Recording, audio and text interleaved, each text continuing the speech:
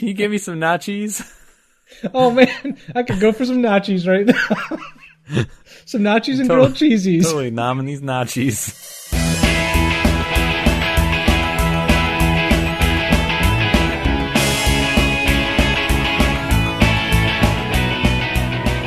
Welcome to We Should Know Better, the podcast where we hitchhike across Wikipedia like a bunch of little fact hoppers. I'm your series plot summary, Kyle, and with me as always are my spoiler warnings. I'm Sky. I'm Tim, who shot JR. Wow. Oh, jeez. That's a deep one. That's old. I'm really getting our demographic here. I was going to say, I'm pretty sure you just did a reference for our parents, but okay. Good. I'm whatever Lost is about. I hope they do listen. Good. All right. Well, what we do here on this show is I give these guys 2 pages on Wikipedia to run from one to the other using only the links that are found on those pages.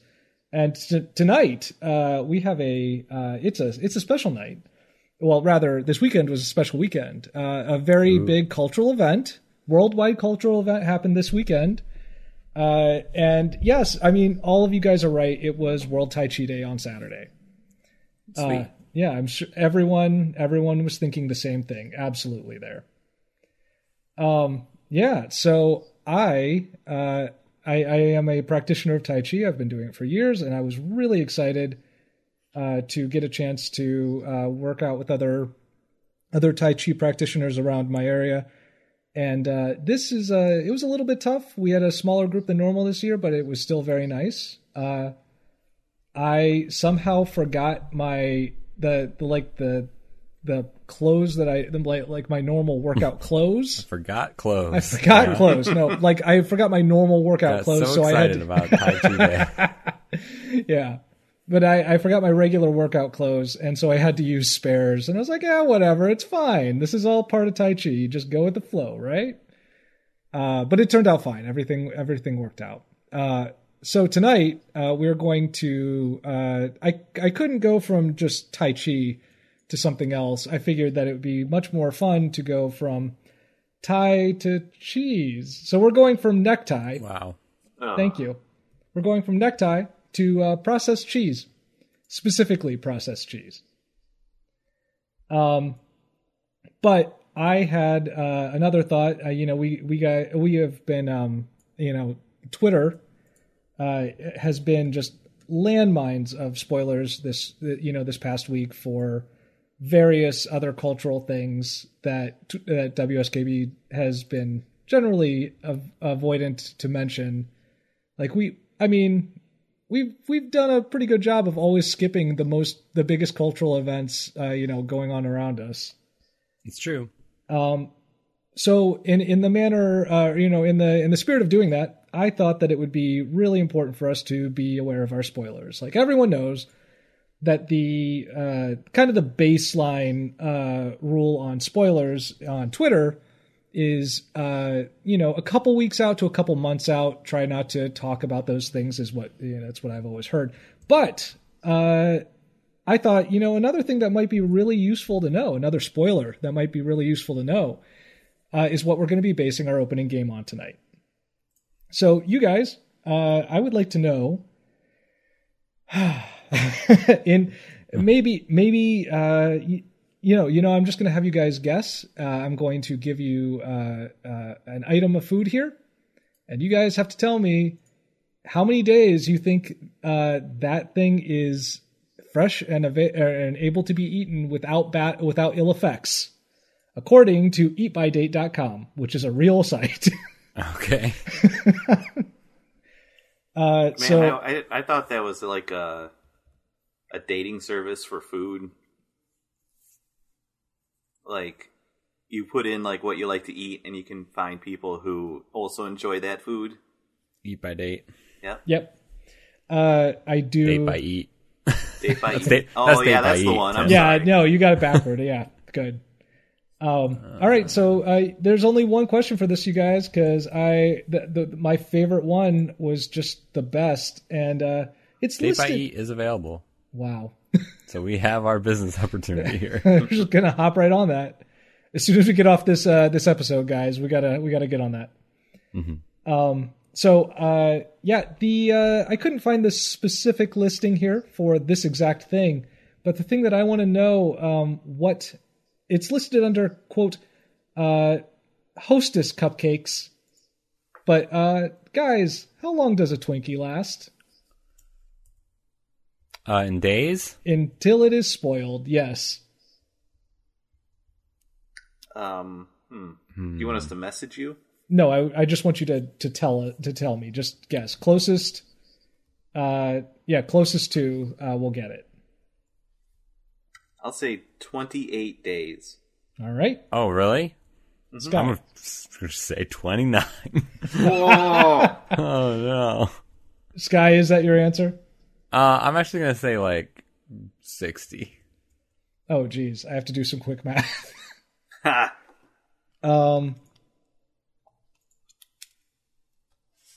Let's see. And that's going to be... Yeah, no, Sky's closer. Sky, yeah, you are closer. It is, according to Eat by Date and a couple other sources that I checked, a Hostess Twinkie is only good for 45 days. Not the years and years that we've been kind of, led to believe. Now, according to that, that's the point where something will make you sick, basically, if you try to eat it. Just don't do it. But, the things that I found a really fun NPR article about how why it survives as long as it does. But I guess, the recipe changed within the last 5 years, of course, because everything does. But it's mostly things that are just oil and water, and those things sort of keep cake moist. But it's not just that. It's also a bunch of chemicals that like to hold on to oil and water for a real long time. So something to keep in mind. Oh, also a really, really tiny, apparently 1/500th of an egg. They don't really say why. Do they use a pipette? I don't know, Tim. Is that so it can technically be called food? That's honestly my As long guess. as you have egg in it. Yeah. Then it's a baking product. It's a cake at that point, yes, because flour, sugar, and water, and I suppose a tiny bit of egg. But 1/500th of an egg is in each one of those Twinkies that you eat. Which before they changed the recipe, they actually in I think it was 2013, the article said the recipe before that the newer one lasts for 45 days. The old one, according to NPR, only lasted for about 24 days. So Tim, you would have been nearly on the nose. Ooh. So in 2013, you were exactly correct. Good job. But today, Sky's going to be leading us up to Necktie, which I know we've been to before, but I just like this page. It's a good page. It's got a lot going on. Oh, it's got a lot going for it. Yeah. It's a long piece of cloth. A tie is worn usually by men. There we go. I remember that phrase.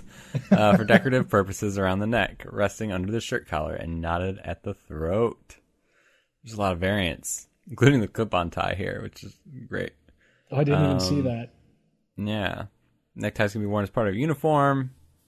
Neckties are traditionally worn with the top shirt button fastened and the tie knot resting between the collar points. Mm-hmm. The collar points. Never thought to call them that.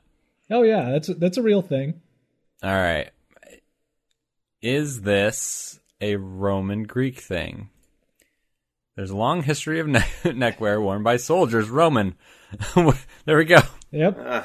It is. I was just joking because I didn't actually see it here. But then, there it is. It's the first. It's just in parens. Oh, yeah. Whether it's part of a uniform or as a symbol of belonging to a particular group, some form of neckwear, other than the outdoor scarf, can be traced intermittently through many centuries.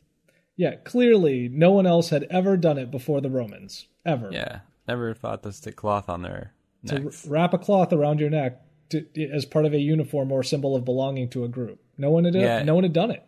It goes into like the many transformations that ties have gone throughout the years. Becoming cravats, stocks, scarves, bandanas. Oh, yes. I like that the long tie has its own listing here, too. Yes.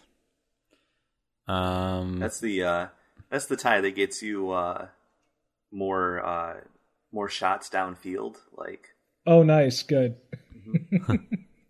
At the start of the 21st century, ties widened to 3.5 to 3 3/4 inches wide. What happened to them? How was it? Was that like the nuclear age? Was that just like a mutation, or like? I don't know. And then, but it had to have gotten narrower, right? Here we go. In 2008 and 2009, the world of fashion saw a return to narrower ties. No citation on that one. No, specifically 2008, 2009. No citation on that. The world of fashion. A skinny tie. Yeah. A skinny tie is a necktie that is narrower than the standard tie and often all black. Oh, okay. Yep.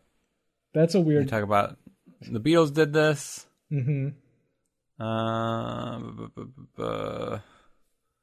Talking about new wave and power pop bands. Oh, sure. Yeah. Pre-tied ties and development of clip-ons. There's a whole section on the opposition to and problems with neckties that I really like. Talking about how they can actually be really a liability if you're like a police officer or a prison guard, or or you work in any kind of machinery area. One interesting thing that I had not considered, one of the things that I had not considered it as a liability, they talk about vectors and disease transmission in hospitals, specifically because neckties are frequently less cleaned than other clothes. I had never considered that, but yeah, obviously, and it's right up by people's mouths. Yeah. Especially if they're doing that gag where it looks like it's coming out of their mouth. Have you seen that one? Yeah. It's good times. Lots of different ways to do a knot. I think I usually do a half Windsor. Yes. Yeah, generally. I think I do the El Cheapo 4 in hand. Oh, good. Whoa. What is Which that? Makes it a little lopsided. Oh. Just a little to the left. Let's see. I don't care about ties as a sign of membership because it's basically just academies. Oh, sure, obviously. Used by women. Neckties are often part of uniforms worn by women, which nowadays might be required in professions such as restaurants and police forces. Girls nowadays are required to wear ties as part of primary and secondary school uniforms in many countries. Ties may also be used as a fashion statement. Yep. In the late 1970s and 80s, it was not uncommon for young women in the United States to wear ties as part of a casual outfit. This trend was popularized by Diane Keaton, who wore a tie as the titular character in Annie Hall in 1977. That's right. Oh, and Avril Lavigne gets a citation a little later. Yeah, she wore neckties with tank tops early in her career. There you go. That's a link I did not think I was going to see on this page. No, we could go to Canadian recording artist Avril Lavigne, who loves cheese. I mean, so everyone knows. Yeah. Let's see. Anything else here? Oh, there's this great symbol for not wearing a necktie. It's so good. It's just a necktie with a big, like, no cross symbol. Yes. And it's just, don't wear ties. No ties. In the UK, it is a popular prank to pull someone's tie so that it tightens.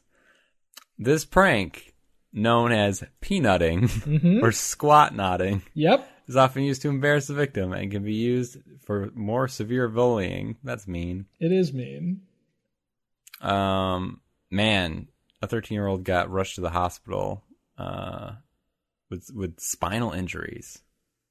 Jeez. after being serious stuff. peanutted. Yes. Yeah.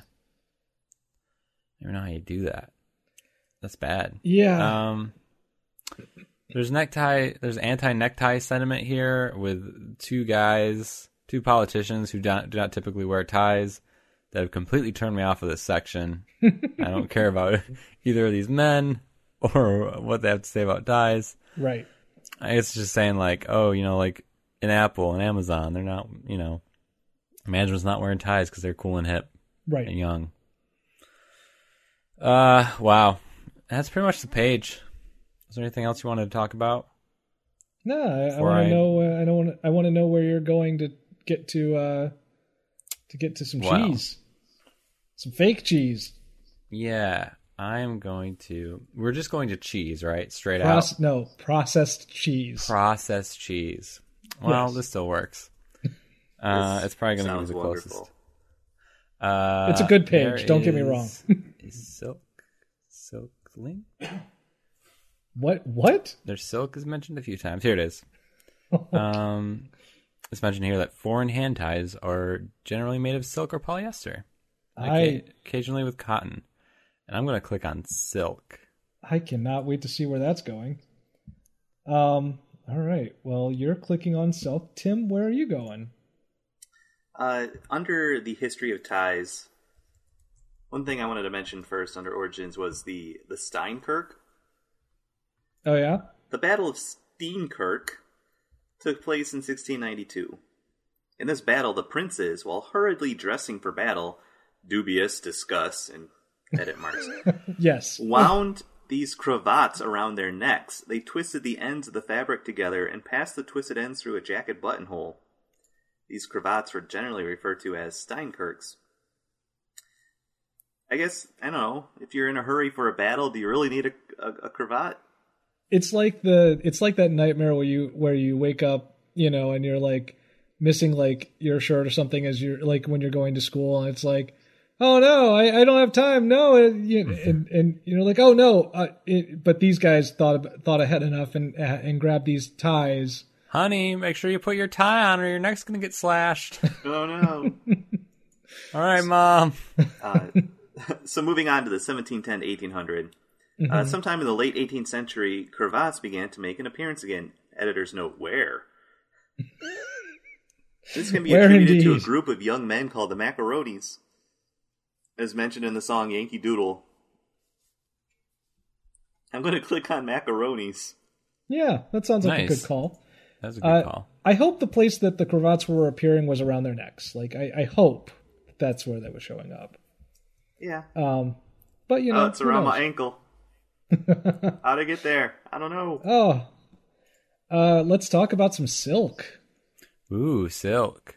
It's a natural protein fiber, some forms of which can be woven into textiles. Delicious. Is cheesecloth made out of silk? Who can say? Not this page. The protein fiber of silk is composed mainly of fibroin and is produced by certain insect larvae to form cocoons. Best known silk is obtained from the cocoons of the larvae of the mulberry silkworm, Bomix mori, which is almost as great a scientific name as boop boop. You guys all saw that, right? Oh, absolutely, we did. Mm-hmm. There's There's a fish. Yeah. The Boops, genus boops in a boop, bucket. and yeah, and then it's like there's boop boop, and then there's like boop genanias or something. Like there's two fish in this genus, and one is called boop boop, and the other one is like boop genanias or something like that. It's like, man, people who named boop boop knew what they were doing. Oh, it was named by Linnaeus himself. One of the replies at the later down in that thread mentioned that it came from I forget his first name, but yeah, Linnaeus. Like, yeah, Wow. yeah. That's wild. I wish the other one was like boop bop, like boop boop and boop bop. That'd be great. That would be really good. In general, only the silk of moth caterpillars have been used for textile manufacturing. Yeah. That was a good Oh, sound definitely. wipe right there. The little. You like that? That was good. I liked it. Yeah, the word silk comes from Old English siak, something. Ultimately, from an Asian source, it's just like, hey, these words sound like silk, so that's why. So we're gonna it go now with sounds silk, like yeah. silk. Yeah, wild silk. That is Produced by caterpillars. What's that's that? definitely a perfume. Someone has definitely made one. It's true. Sorry, go on. Wild silk. There are several reasons for this. They differ from the scale of production was always far smaller than for cultivated silks. There are several reasons for this. First, they differ from the domesticated varieties in color and texture and are therefore less uniform. And second, cocoons gathered in the wild have usually had their pupa emerge from them after being discovered, so the silk thread that makes up the cocoon has been torn into shorter lengths. Mm-hmm. Not as good. Many wild many wild cocoons are covered in a mineral layer that prevents attempt to reel them from long strands of silk. I mean, that's basic. That's the same. It sounds with like hard raccoons. work. Yeah. You can't just go out and find some silk. It's tough. Mm-hmm. Silk was first developed in ancient China. There's 2 citations for that. This middle is the finger thing. to the Romans. Yeah. This is the thing that the Romans don't want. Okay. Yeah. It's the thing they can't have. Mm. Yeah. Earliest example were found in the tombs of the at the Neolithic site Jianu in Henan and date back 8,500 years. Silk fabric from 3630 BC was used as wrapping for the body of a child. Neat. That's neat. Lots of stuff for silk in China because it's a big deal. You might say this page has It's a luxury. there's a long thread to this page. There's a long thread, yes. Mm-hmm. Also a long history in India. It is known as Resham in eastern and northern India and Patu in southern parts of India. Very good. Yeah. There's some silk weaving here that seems pretty cool. Yeah, a lot of stuff. And then there's medieval and modern Europe. It talks about the necktie here. Hey. Yeah, there's dresses made from silk, a bed covered with silk. Silk, silk, silk. Good. Smock. All right. King James I introduced silk growing to the British colonies in America around 1619, ostensibly to discourage tobacco planting. The Shakers in Kentucky adopted the practice. Okay. That tracks. Yeah. Man, I thought I was near the end of this page, but I was about halfway through. Yeah, no. There's a lot to it. Raw silk looks very flowy. It's very shiny. Silk is a poor conductor of electricity and thus susceptible to static cling. So, unbecoming. Yeah, it can shrink. Let's see. So here's actually where. Let me check. I'm gonna scroll down, make sure there's anything else that's neat. Animal rights. Yeah. Not to say that we're brushing that off, just that. Yeah, we know this is important. Yeah, the silkworm sometimes can get killed badly. Yeah. I'm gonna go back up here because if I knew cheesecloth probably wouldn't be here, but I think there's something biodegradability. I'm really surprised that goat silk wasn't on here. Yeah. I know we've talked about goat silk, but I'm really surprised that it's not on here. You'd think that they would. I mean, come on, Wikipedia. What is this website even for if not for things like goat silk? Enzymes are the means used to achieve degradation of silk in vitro. I think I'm going to click on enzymes. You're okay. Because you use those to make cheese. Cheese? Yes? You want to take that again? I think you use it to make the cheesies. Let's hope. All right. Clicking on enzymes. Clicking on some enzymes. It's going to be a very fascinating page, I'm certain. Oh, All right. Science ones are always great. Tim, Yes. please tell me everything about the man that I see in this picture off to the right. This is a very dashing man. Is he? Yeah, I don't think you can please, dash can you anywhere. please send that to Sky while I talk? Oh, absolutely, I can. So this is macaroni fashion. Macaroni fashion. A macaroni in mid 18th That's my favorite century. Friends at the Table character. Oh my gosh, it is. Sorry, go on. A macaroni in mid 18th century England was a fashionable fellow who dressed and even spoke in an outlandishly affected and epicene manner. The term pejoratively referred to a man who, quote, exceeded the ordinary bounds of fashion, unquote, in terms of clothes, fastidious eating, and gambling. He mixed continental affectations with his English nature, like a practitioner of macaronic verse, which mixed English and Latin to comic effect, laying himself open to satire. And then there's just a quote from something. What is this? It's quoted. The Oxford Magazines from 1770. Oh, geez. States, there is indeed a kind of animal, neither male nor female, a thing of the neutered gender, lately, 1770, started up among us. It is called a macaroni. It talks without meaning, it smiles without pleasantry, it eats without appetite, it rides without exercise, it wenches without passion. Ugh. Ooh. Anyway, so the image that we sent over there is the caption says, "The macaroni, a real character at the late masquerade," and it appears to be just a drawing, I guess, of a man here who is wearing the high-legged stockings and the long waistcoat with little pom-poms on the feet and knees and wrists and shoulders, or at least one shoulder, and a wig that is as tall as he is. With a little hat at the top of it.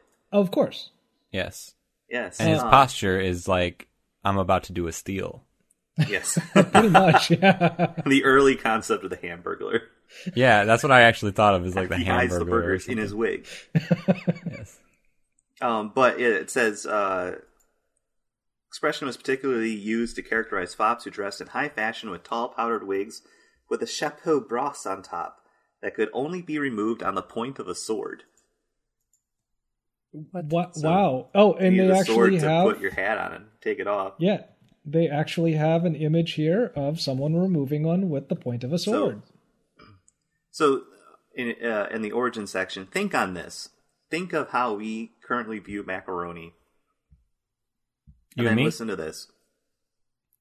Are you talking about Young men who had been to Italy on the Grand Tour had developed a taste for macaroni, a type of pasta little known in England then, and so they were said to belong to the Macaroni Club. They would refer to anything that was fashionable or a la mode as very macaroni. Okay. So this is like... That's like- what explains the song Yankee Doodle. So wait, like, what... So they're saying that... Okay, so they're saying that some very fashionable food that people just didn't know much about, because it was, this is fashionable and no one, only the very rich, even deal with it. Or the very, I guess... fancy, I guess is the word I'm looking for. Yeah. But Like ketchup. yeah, what's the food today that would be? Like, is this us making fun of people who like kale? Very avocado. Oh no, it is. I Yeah. don't know. Because Like- but it needs that element of like, I guess it kind of is exotic. Yeah, I don't know. I mean, they're not from here. I feel like there is an entire segment of like stereotypes online of people who like avocado. It's very avocado. Yeah, it's very That's avocado. so avocado. Oh wow, this is upsetting. So the song but Yankee also Doodle, are these wigs, so yes. from the time of the American Revolutionary War, mentions a man who stuck a feather in his hat and called it macaroni. Great. Dr. Richard Shuckburgh was a British surgeon and also the author of the song's lyrics, The joke which he was making was that the Yankees were naive enough to believe that a feather in the hat was a sufficient mark of a macaroni. Wait, so they're not even saying, that's like saying that the food is also the word for being cool. Like, Yeah, that's that's the point. Yeah, that's what the point. That's like, yeah. Oh, this is even more upsetting now. Yep. It's like a status thing. Yeah, but just to say like, oh, that's avocado. Yes. Like that's right. It's not even just food. It's yeah. It is the extra thing. It represents a lifestyle. Have we done that? Do we have a current one of those? I'll have to think on this. This is upsetting. I mean, hipster's kind of that. I guess, but it's also not like a thing. But we don't have. But it's not a food that you right. Yeah. So, anyway, I am going to macaroni itself is not linked here. Yeah, I'm surprised by that. But pasta is. Oh yeah. I'm going to pasta. As we all should. Let's just go to pasta, you guys. Yes. Oh man. Pasta is a destination. To itself. Pasta makes you fat. But it sounds amazing. That Yes. classic line from our favorite hit cultural movie, Scott Pilgrim. Great. Sam Pilly.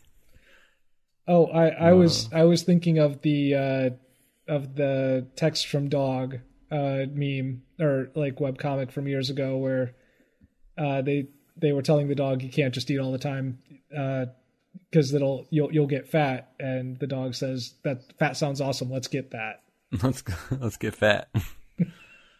You guys know what enzymes are, right? 7th grade biology. No, Sky, go ahead. What does an enzyme do? Yeah, just give us a brief rundown on what this page says an enzyme does. They're macromolecular biological catalysts. Oh, they accelerate chemical reactions, guys. Yeah. You get them in. They just go nuts. Like the other stuff just goes nuts for the stuff.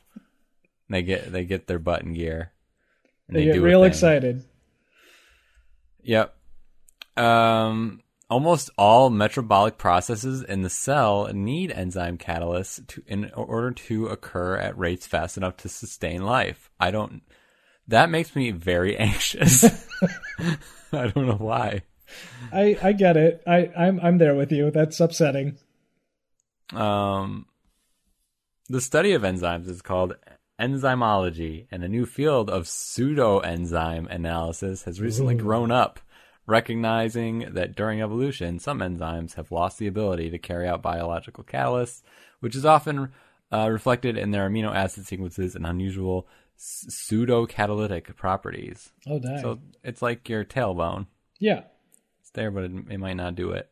It does it, but just not. We don't need the thing that it does specifically. Yeah, there you go. Yeah, it's like we're done with you. But it's still cool when it happens. They're generally globular proteins. Acting alone or in larger complexes. Those are the two options. That's it. You can either do it alone or together. Yep. Substate binding is here. Lock and key model. The best ones. I remember this from biology. All my favorite ones. In 1894, Emil Fischer proposed that both the enzyme and the substrate possess specific complementary geometric shapes that fit exactly into one another. This is often referred to as the lock and key model. The early model explains enzyme specificity, but fails to explain the stabilization of the transition state that enzymes achieve. Close. Real close. And I mean, let's be honest, that sounds like a fun model that just every single little like cell and There's things a like shape that fits you. Yeah, they just go together. Oh, what's that horror? There's that Japanese horror manga guy. Do you know what I'm talking about? With the holes. Oh, yeah, this is my hole. Ito? This was made for me. Yeah. Hold up. Junji Ito. Yeah. Junji Ito, yeah. Yeah, it's that, but for enzymes. Yes. Yep. And there's this holes just pop up that are the exact size of people, and they're like, I don't know, like willed into just getting in this hole and then they disappear or something. It's bizarre. Something like that. That's horror. That's horror to me. He also does one about cats because, of course. Mm-hmm.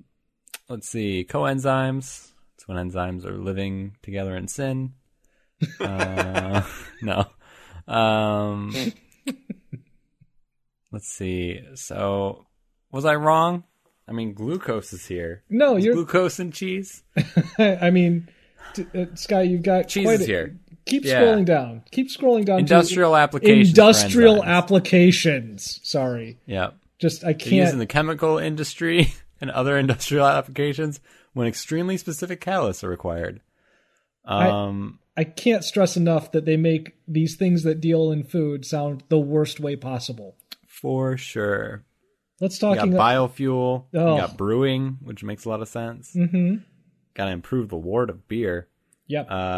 Culinary uses. Papain to tenderize meat for cooking. Sure. You got the dairy industry. And those are for the cheesies. What? Do you think that, because I mean, when you tenderize meat, you have to like mash it. Do you think that's like bringing there's some engineer out there who's like bringing the papain, you know, someone is very excited about that. I thought you were going to suggest that it should just list here a hammer, like enzymes used hammer. Yes. Speed that along. I mean, it works. I also like, and I'm fairly certain that this doesn't work. I misread the one that the biological detergent for removing stains from the common food additive guar gum. I misread mannanasis apparently there is as mayonnaise, and I was like, I don't think mayonnaise does that. I don't think that's something a mayonnaise does. Yeah, I'm pretty sure it won't do that. But what hydrolyze? This is rennin. It hydrolyzes protein in the manufacture of cheese. And there's lipases. Lipases. To produce specifically camembert cheese and blue cheese. So I've got camembert is linked, blue cheese is linked, and cheese is linked. I think I'm just gonna go to cheese. Just cheese in general. Just straight up cheese. Just cheese in it. All right, Tim. You have. This is a horse race. I'm certain that there's something close in there, but yeah. What do you got? So pasta, you know what pasta is. It's life. But this reminded me earlier today. The Twitter account Bon Appetit provided a quick video on how to make quote adult mac and cheese unquote.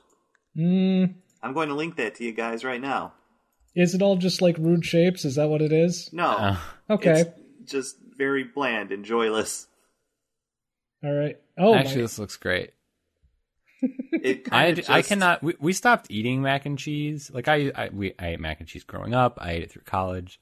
It's not Candace's favorite, so we just stopped eating it.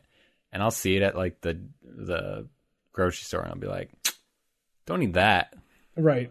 Also, I think I've told this story on here, or at least mentioned it. But one of my roommates in college. Oh yes. Yes. He ate so much macaroni and cheese and drank so much Mountain Dew in a small period that he had to go to the hospital. And he got very sick and he went to the hospital and the doctor's basically like, dude, you can't eat, you gotta eat something else. Oh my gosh. Your body is shutting down. I can't remember specifically. Yeah, like your body was shutting down. Like the dye in the macaroni and cheese was like building up in a bad way. I don't know. That's incredible. Yeah, I get it. This does look bland, but I am also a bland adult, like bland, boring adult, and this looks fantastic. I do want to say, and specifically, I want to point out that they add, as I'm counting the different pats of butter, they add at least a stick and a half of butter to this. So I'm also very possible. Yeah, but then they just throw in a few handfuls of like Parmesan cheese. I mean, yeah, and it's like, great. But that's not like when I think of mac and cheese, I think of something that melts. Parmesan melts. No, it does. Not the kind that you put on like. Not. That's real Parmesan. That's not like. Yeah, no, that's not the craft real stuff. Yeah. That's just very finely grated. Because That's what Candace uses in that pasta she makes. Carbonara. Ooh, Bam. nice. So I'm still just going to disagree on principle here. That's fair. It's okay. I am And, boring. I hope you don't mind. The other day when we were at a grocery store, same time that I looked at the macaroni and cheese and said that looks gross, I said to Candace, we should just buy some pasta and we can just put some butter in it and just have some butter and pasta. That sounds really good. Yeah. Because that's where I'm at now. Fat and starches. Let's do it. Yeah. Hit me with those oils and starches, man. So the interesting etymology of pasta, first attested in English in 1874. The word pasta comes from the Italian pasta, in turn from the Latin pasta, which is a Latinization of the Greek pasta, which means barley porridge. It's pasta all the way down great. until it got to porridge. Yeah. Yep. See here. Man, there's a lot about pasta. There's a legend of Marco Polo importing pasta from China, which originated with the Macaroni Journal, published by an association of food industries with the goal of promoting pasta in the United States. I just don't think that would be how they would do it today. Now I'm thinking, because I can't do all of that cheese in that pasta or the macaroni and cheese that you showed us. Mm-hmm. Now I'm trying to think of other ways around it, how I could still do this. Parmesan's fine. That doesn't have a lot of lactose in it, but right. I'm thinking about I don't know. I don't know how else I could do fake cheese without lactose, but it reminded me of this place that we went to up in Ann Arbor not too long ago where everything was vegan, and we had nachos with cheese, and the cheese was made out of cashews. Oh yeah. Mm-hmm. And it was really good, surprisingly good. If you did not know, you would think it was just nacho cheese. It was pretty impressive until it got cold, and then it was this is peanut butter. Okay. But when it was hot, it was cheese. It was basically exactly the same. So I could do that, I guess. I would just have to keep the macaroni just hot all the time. Evolution. Using tomato sauce to give pasta its flavor was revolutionary. Dang right. Since it was originally eaten plain. The consumption of pasta has changed over time. While once a small, simple item, it is now often eaten in much larger portions and is part of complex, sophisticated dishes. That's right. You ever hear on My Brother and Me? Where apparently they had originally tricked Griffin as a kid to believe that the pasta in the bowls in the front of the Olive Garden that are there for decoration. Yes. Were there to snack on while you were waiting. Candace has been running through this, and she came across it. Yeah. So we just listened to this recently. Oh my gosh. Just and he learned this apparently on a live show in front of an audience. Yes. He realized this. He realized this in real time. He was like, wait. Wait, everyone's silent. Does Olive Garden have in the front pasta for you to snack on? And the whole audience is like, no. He's like, you sons of bitches. He's like, the worst thing is I didn't only go to Olive Garden with you guys. There are definitely times when I was like, hey friends, I'm a little peckish and I'm here. You want some pasta? So gross. So cheese is not linked here. I'm really surprised, honestly. Yeah. I might just stick with my macaroni trip and go to macaroni, the actual pasta. That sounds like because if you're gonna get processed cheese, that's macaroni. That is where you go. Yeah. I actually thought that's what you were going to get pretty early on in there. I just wanted to share this painting from 1800 called "Boy with Spaghetti." Yes, and it's just great. It's just this little kid in a little cloth hat and a shirt that doesn't quite fit. And he's holding up a couple strings of spaghetti, and he just looks very happy. And man, I understand that. Yeah, that is a cute pic. I mean, this was painted in 1808. This is before photography, but he's looking straight at you. Yeah. Like, and almost posing for a photo. Yeah. It's very strange. I would like to point out in here as well that it mentions here, and it's in the history part of pasta. In Greek mythology, it is believed that the god Hephaestus invented a device that made strings of dough. This is the earliest reference to a pasta maker. That's cited, guys.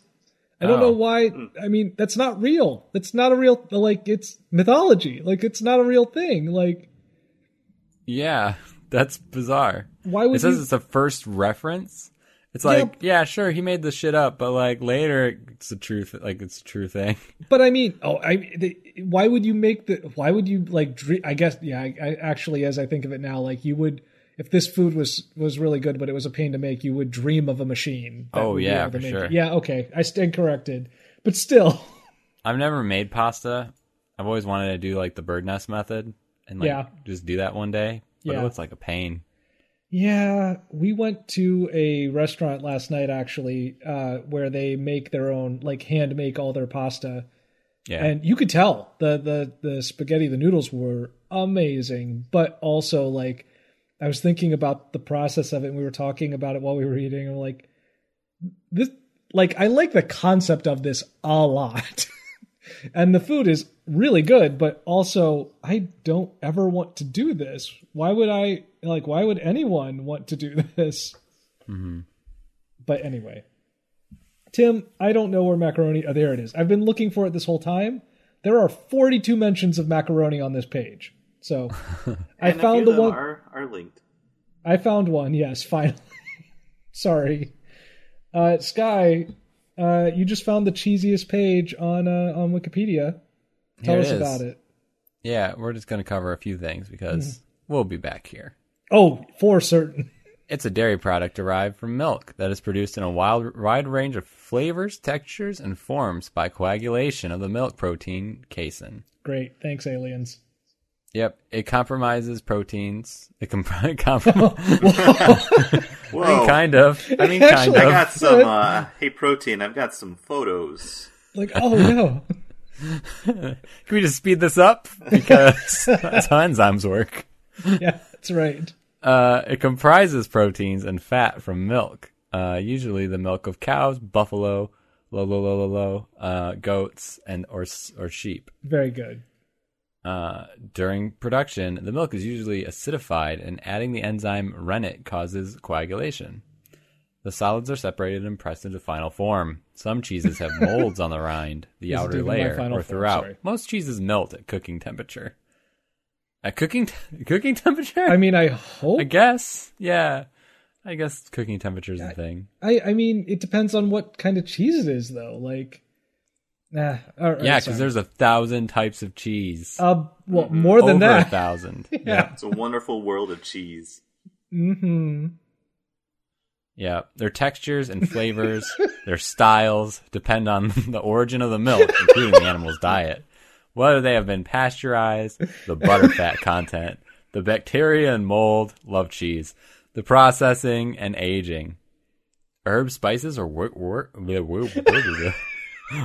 smoke may be used as flavoring agents. The yellow or red color of many I'm off today. The yellow or red color of many cheeses, such as red Leicester, is produced by adding annatto. Other ingredients may be added to some cheeses, such as black pepper, garlic, chives, or some cranberries. Yo, give me a cranberry up in my cheese, please. That sounds amazing, yes. Yeah. It's tart.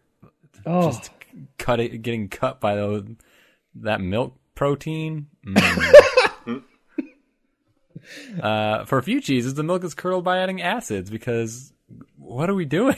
Because humans just take any food. If there's one thing I've learned about how humans eat food from doing this podcast, it's just, can we put these things together? Will it kill us? Let's find out.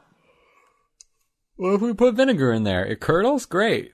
It tastes okay. Can we still eat it? Sure. This tastes awful, but it also tastes very sophisticated. That's very macaroni. That's very macaroni. Cheesemakers near a dairy region may benefit from fresher, lower-priced milk and lower shipping costs. Yeah, thanks. Thanks, Wikipedia, for pointing out how markets and like capitalism works. Basic economics, yes. Why is cheese valued? It's portable. It has a long life. It's High portable. content of fat, protein, calcium, and phosphorus. Oh, that's what I think of when I think of cheese. Is I want my daily dose of phosphorus. Get that sweet phosphorus. It's That's more right. compact. It has a larger shelf life than milk. I never thought of it as being more compact. I mean, you I can, guess that's true. I guess it is just one certainly fits in your hand better. yeah. I guess it is just really dense milk if you think about it. Some last longer than others. Generally speaking, hard cheeses such as Parmesan last longer than soft cheeses such Sure. as Brie. Makes sense. But do they both last the same amount under interrogation? I don't know. I don't know. It's hard. It's hard to know. Yeah, etymology. The word cheese comes from Latin casus, Sure. which is the modern word, or where casein is derived. The earliest source is from the Proto-Indo-European root quat, which means to ferment and become sour. The word cheese comes from chiz in Middle English, and cheese or chiz in Old English. Good. Similar words are shared by other West Germanic languages. So while you're talking about the words regarding cheese here, I just want to point out that I scrolled farther down and I read I read cheese board, which is according to this a cheese board is a cheese course is a dessert cheese served at the end of a meal. But when I read it immediately, my brain went to this is the way that the Swedish chef asks for a cheeseburger, a cheese board. That's definitely just Swedish chef for cheeseburger. Cheeseburger. Sorry. Highest consumption of cheeses in 2014 by country. Oh boy. It's us, isn't it? Nah, dog. What? France, Iceland, Finland, right. Denmark, and Germany. Because what we eat most of the time, Oh, it's not real cheese. I guess Oh it's no. not real cheese. Oh I guess no. it's not considered real cheese. Oh no. Or it's like we just put a slice on it, and like I mean, the French are just nomming a big hunk of cheese. Hunk of cheese. Yeah, that's wild. I definitely thought we would have been up there, but apparently not. Oh wow. There are a lot of cool subsections here, including curdling, Yeah. cooking and eating, That's my favorite Olympic winter sport though. cultural attitudes. Wow. A whole that's section. that's such a good pun. They don't even Figurative expressions. What? In 19th century, cheese was used as a figurative way of saying the proper thing. This usage comes from Urdu cheese, from Persian chiz, from Old Persian, which means something. What? Wait, so yeah, okay. He, for example, in the expression, he's the real cheese, like the big cheese, like Yeah. oh, what? That To cut a big cheese Is was this used to mean to look important. It is does it? not mean. Yep, but then it does talk about cut the cheese becoming meaning to flatulate. Like, was that just a thing that we've left off in English, where we just name all of our sayings after food? Is that a thing that we just haven't done in a while? I guess so. It also says here that besides the meanings we know, like to be cheesed off or to say cheese when you're getting your picture taken, it's also recorded that cheese used to mean to stop what one is doing to run off.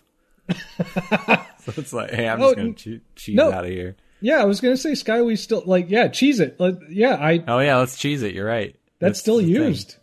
In video game slang, to cheese it means to win a game by using a strategy that requires minimal skill and knowledge, or that exploits a glitch or flaw in game design.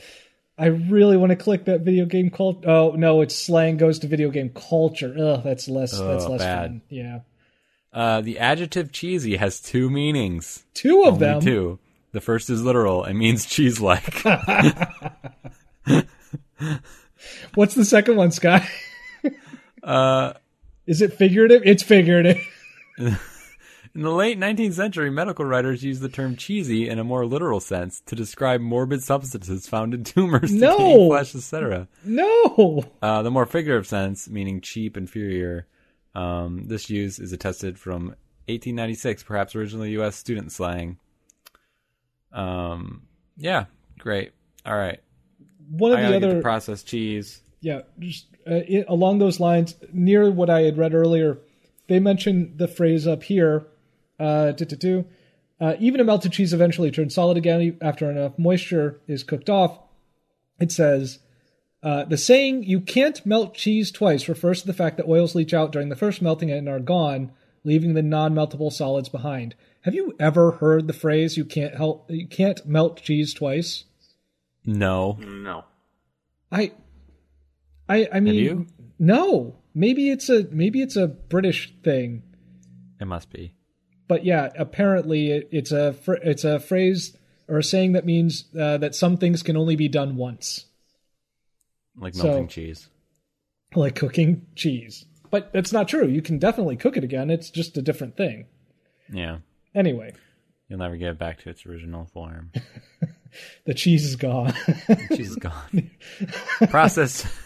The cheese is gone. I don't know the rest. I don't know how that song goes. Nope, that's it. No, I think it's the whole song. We all remember that hit. The cheese is gone. Oh man. Okay. I don't have time to look up the lyrics to "Love Is Gone" and try to make one about cheese. Processed cheeses. It's made from traditional cheese and emulsifying salts, often with the addition of milk, more salt, preservatives, and food coloring. Yeah. I'm going to click on that. Oh, dang. On the processed cheese. You did it. Oh, so close. Well done. Tim, do you want to talk about macaroni at all? It's surprisingly boring. Macaroni is dry pasta shaped like narrow tubes, made with durum wheat. Typically cut into short lengths. Curved macaroni may be referred to as elbow macaroni. Some home machines can make macaroni shapes. But like most pasta, macaroni is usually made commercially by large-scale extrusion. One of my favorite words there. Oh, man, that is a WSKB classic. Yep. Yeah, there was not processed cheese on here. There was a link to macaroni and cheese. See here. Culinary use outside of Italy. Macaroni and cheese is a popular dish in North America, of course. Mm-hmm. The same dish, known simply as macaroni cheese, is also popular in Great Britain, where it originated. A sweet macaroni pudding, containing milk and sugar, rather similar to a rice pudding, was also popular with the British during the Victorian era. That's really interesting. I can see it, but I don't know if I would actually want to eat that. Yeah. In areas with large Chinese populations open to Western cultural influence, local Chinese have adopted macaroni as an ingredient for Chinese-style Western cuisine. In Hong Kong's tea restaurants and Southeast Asia's coffee shops, macaroni are cooked in water and then rinsed to remove starch, and served in clear broth with ham or frankfurter sausages, peas, black mushrooms, and optionally eggs, reminiscent of noodle soup dishes. Yeah, that's ramen. What you're describing is ramen. Yep, with macaroni. That sounds amazing. Yeah, not bad. That's pretty much it. The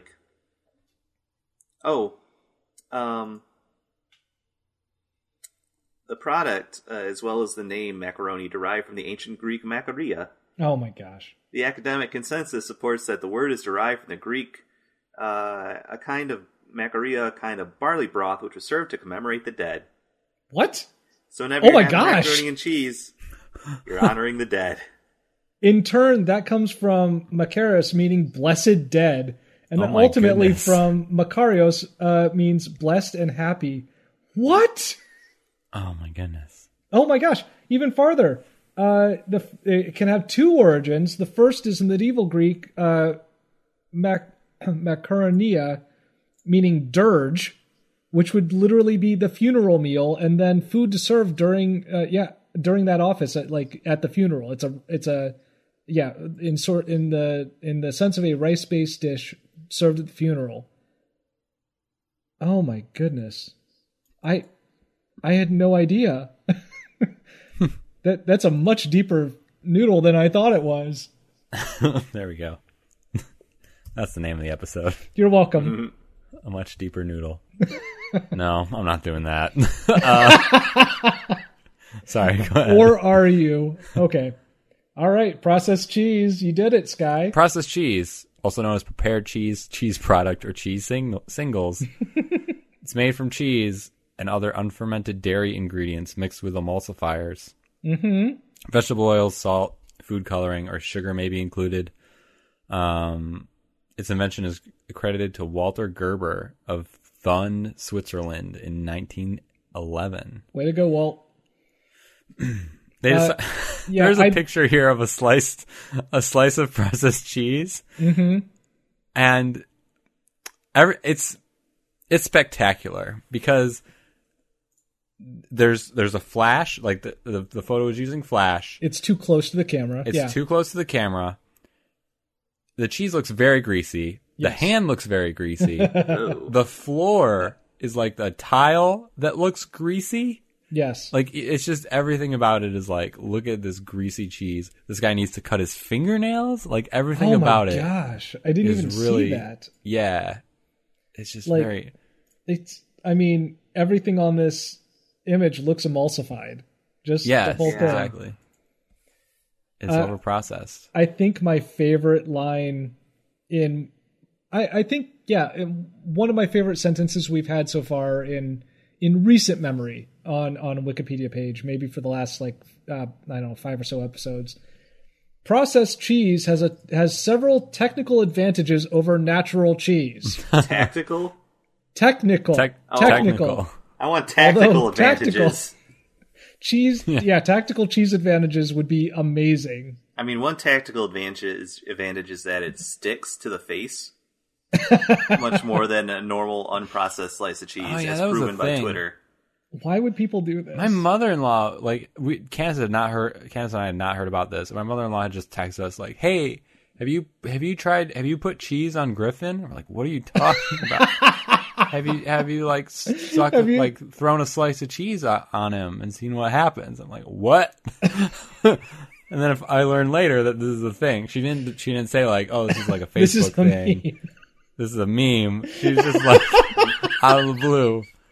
Have you thrown cheese on your son? And we're like, what? I think this is the best way to find out about any meme is just to have, have you done this thing? But without explaining that it's part of a meme. You also do it to cats, but... Yeah. Oh, my. Man. But the technical advantages are longer shelf life, resistance to separating when cooked, and a uniform look and physical behavior. I mean, technically, does that mean that saying doesn't work for them? Because, the resistance to separating when cooked, that would be that you can cook cheese twice. Just processed cheese. But why would you? Yes. Yeah. Why would you cook this twice? That's a bad idea. The use of emulsifiers is what makes it so that when it melts, it doesn't separate. Great. Science. Some cheeses, some like natural cheeses, especially cheddar and mozzarella, separate into a lumpy molten protein gel and liquid fat combination. Love it. Good. Cheese. Why is cheese so delicious but also so gross?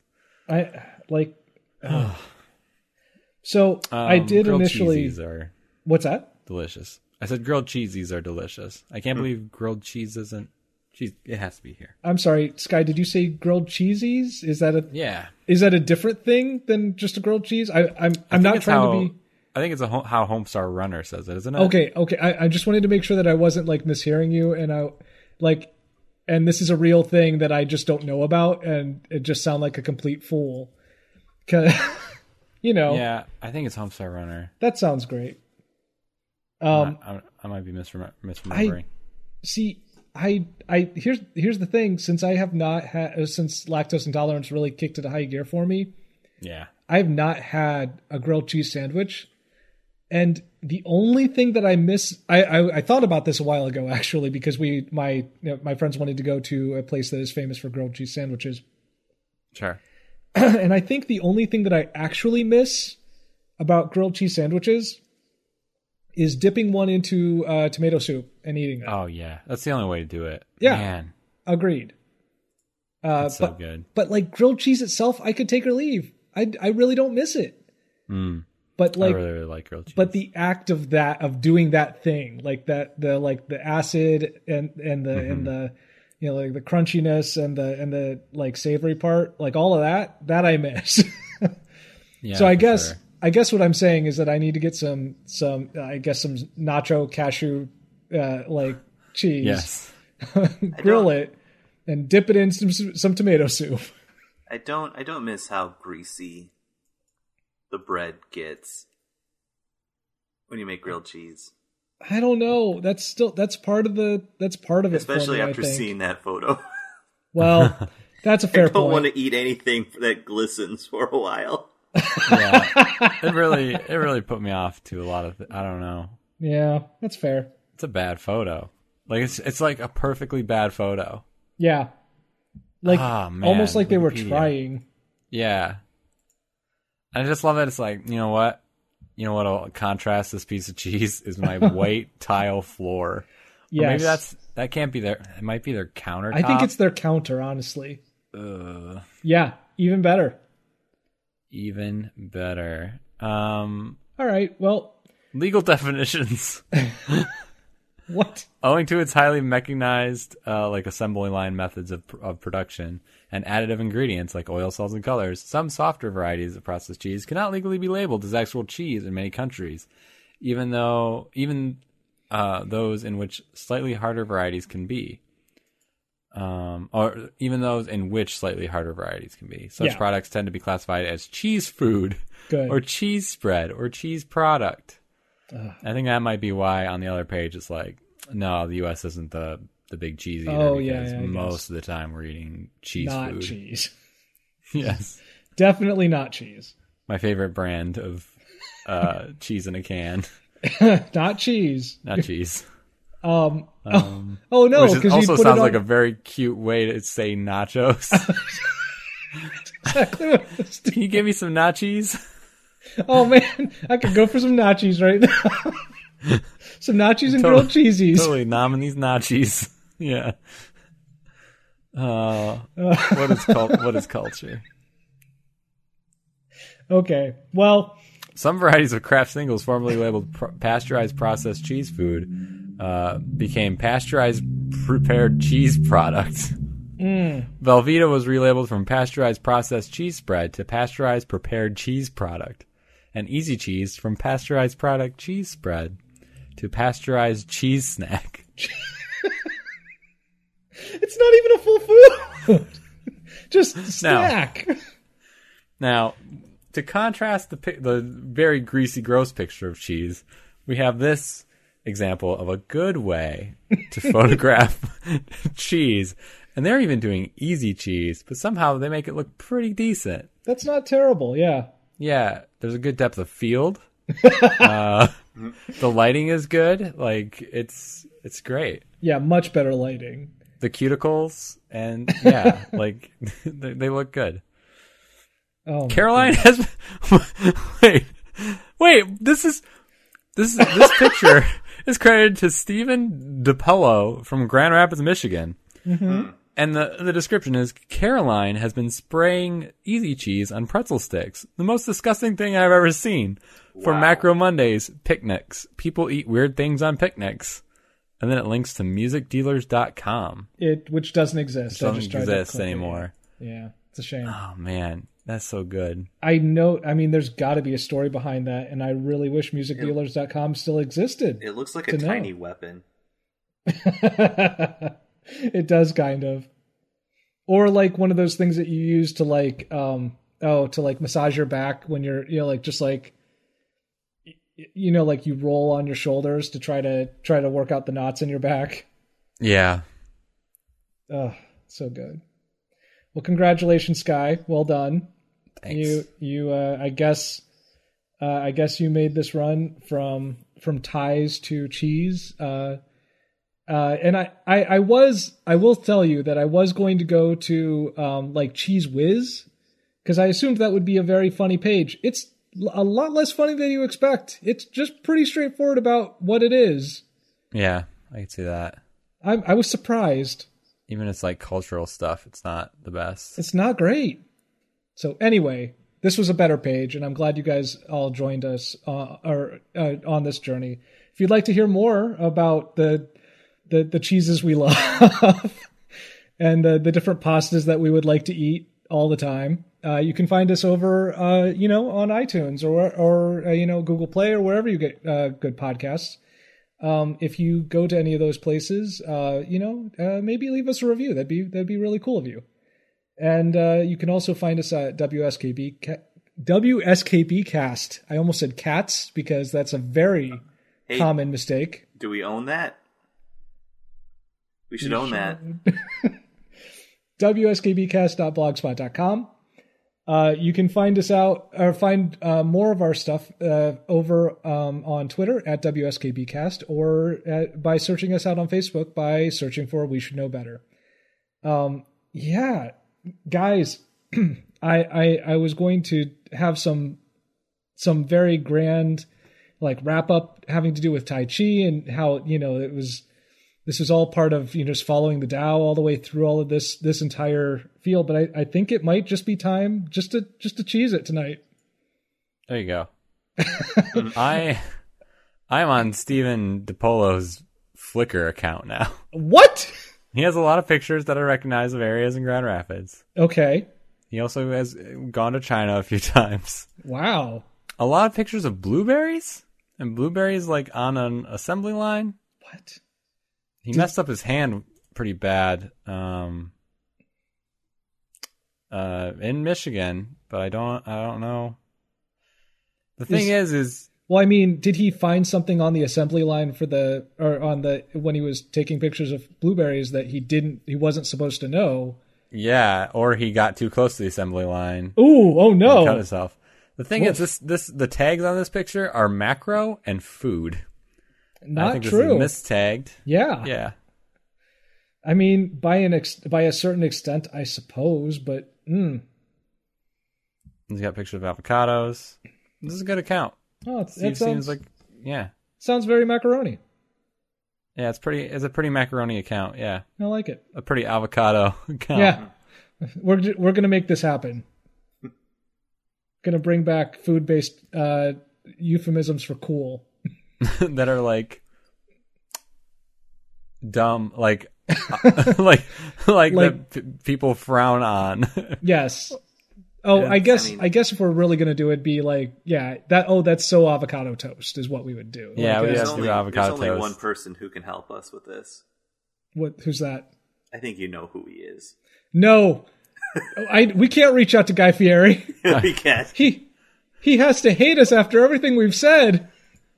He's a cultural milestone. He's got that restaurant you're the ones named who Chicken said things Guy. About him. Oh no, Tim! I'm the one who said all the cool things about him. Tim, you have to reach out in our stead. Ask him what the correct word would be now for instead of macaroni, because only he can make this happen. I think.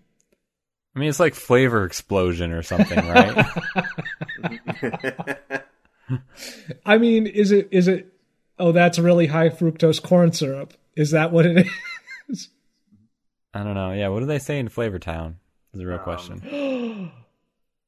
I think that's the tweet. We're gonna have to just reach out and say, "Excuse me, instead of cool, what do people say in Flavor Town?"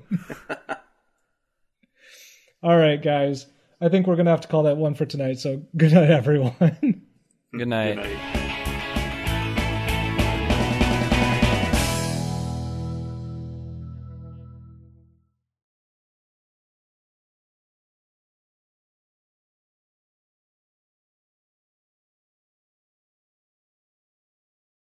All right, so I did Google the lyrics to Love Is Gone, which is actually called When Love Is Gone. Oh, is it really? By Martina McBride from that movie that we all love, The Muppet Christmas Carol. Yes. That is only in some renditions. It's cut out in like the more modern cuts of the movie. They just cut that song out. Wow. For time. Oh. Yeah. Okay. Apparently it wasn't also very popular. I mean, it's and it sad is a song. weird bit or a weird beat. Like, but I don't have to do anything except change the chorus to involve cheese. And the song works. Okay. There was a time when I was sure that you and I were truly one, that our future was forever and would never come undone. And we came so close to be close and thought you cared for me. There's distance in your eyes tonight, so we're not meant to be. The cheese is gone. The cheese is gone. The sweetest dream that we had ever known. The cheese is gone. The cheese is gone. I wish you well, but I must leave you now alone. Wow. There comes a moment in your life like a window, and you see that your future is there before you and how perfect life would be. But adventures call with unknown voices pulling you away. Be careful, or you may regret the choices you made someday. When cheese is gone, when cheese is gone, the sweetest dream we ever known. So yeah, it was almost cheese. It was almost always. It was like a fairy tale we lived out, you and I. It's very good. Wow. I do hear that was in the original cut of the movie. They were making that whole section about cheese. So yes, When Love Is Gone, copyright Fuzzy Muppet Songs, Fuzzy Muppet. Alan Caps is what is listed here. Good. I'm glad. My goodness.